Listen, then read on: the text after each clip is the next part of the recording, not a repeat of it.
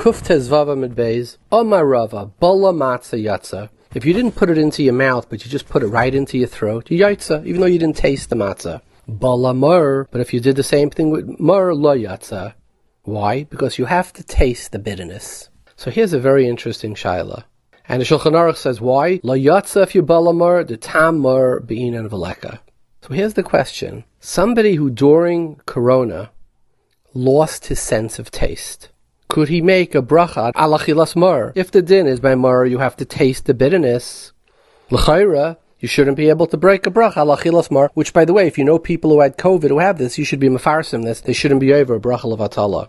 So I saw Episa, a lamdan, a yeshiva shalamdan, he wanted to tie in like this. He wanted to say that even though you're not tasting it, you're doing a ma'isa achila on it. There is this that it says bala mar lo yatza because you stuck it all the way into your throat. You don't have the tamar, but you don't really have a ma'isa achilas mar. But he said, if you would eat it in your mouth, even if you weren't tayyim, since you did the ma'isa achila would be enough. It's honestly a very shver svara. But I asked on him, l'chayre, even if you want an aniyach that he's right, what does the Shulchan Aruch say in Reish Tzadik Zayin? Somebody who doesn't have a sense of smell, he can't make a bracha on the besamim if you don't smell. L'chayr, why don't you say, he's making a ma'isa of smelling, he's going but even so, even though he's making the ma'isa, he still is not allowed to make the bracha on besamim because he actually doesn't smell it.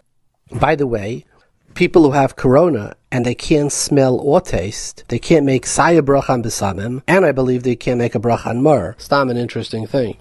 And I want to share with you something interesting that the Kaf HaChaim says, that if you can't smell besamim, if you have a cold and you have a stuffed nose, by the way, and you can't smell besamim, you can't make a bracha on besamim either by Bar Mina Besamim. I think this is an interesting halacha, and you should be mefarsim to the people you know who had COVID, that A, they can't make a bracha on Besamim if they can't smell, and if they can't taste, they can't make a bracha ala chilas mar. What should they do if they want to be machmir? They should ask somebody who's making the bracha ala chilas mar to be mitzi them, and this way they could eat the mar a manashach. If there is a chiyuv bracha, they heard the bracha, and if there isn't, they weren't over bracha lavatala.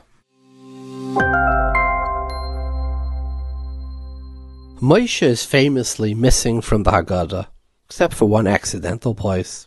And the question is why? Like the architect of Yetzias Mitzrayim missing from the story. It doesn't seem right.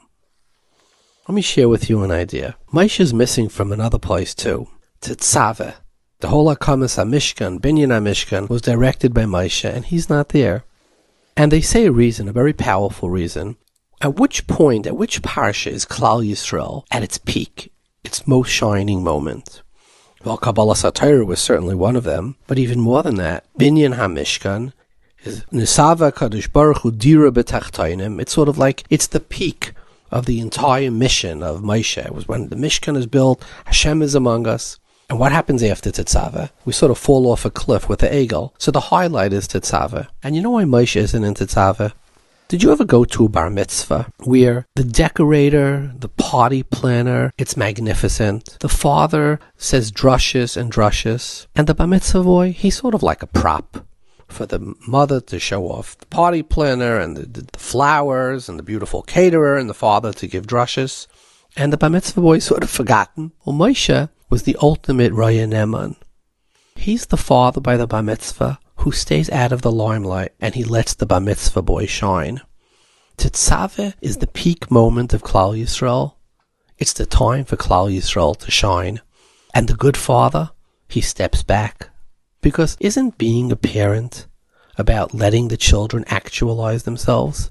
You know, when the children leave, and I've had this, you want to cry, you know, the kid's going off to yeshiva or getting married and have an empty nest, but the good father realizes, or the good mother, that that's a parent's job, to let the child shine, and that's when they've really accomplished their mission as parents. In fact, there's something called Munchausen syndrome, which is a psychological disorder when parents don't want their children to leave, and they speak to their 30 or 40-year-old children like in a childish voice because they can't deal with it. That's unhealthy. So Tetzaveh, he's not there. He wants Klal Yisrael to shine. Now think of the Haggadah. It's the story of Geula. But it's not an ancient story. It's Bechol Dor Vador, Chai Vadim, Lirei Satzmai. And the Mitzrayim, it's not necessarily an ancient Mitzrayim. It's from any Meitzar that you're in, we believe that the Ribbono Shel Olam, the Geula of Mitzrayim, is for our Mitzarim, wherever we may be. So if Moshe was all over it, Moshe's the Goel, Moshe does everything. Well, Moshe's not living with me through my problem. So where am I, and how is the Geula of Mitzrayim relevant to me? So Moshe stays out. The Geula is not about Moshe. It's about what happened then to Klal Yisrael, and what happens to me and to you. Every year, Chayav Adam Liras Atzmai Ki Lahu Yatsa, and Moshe disappears, because it's you and my Geula, and we are empowered through Yetzias Mitzrayim to any difficulty that we are in.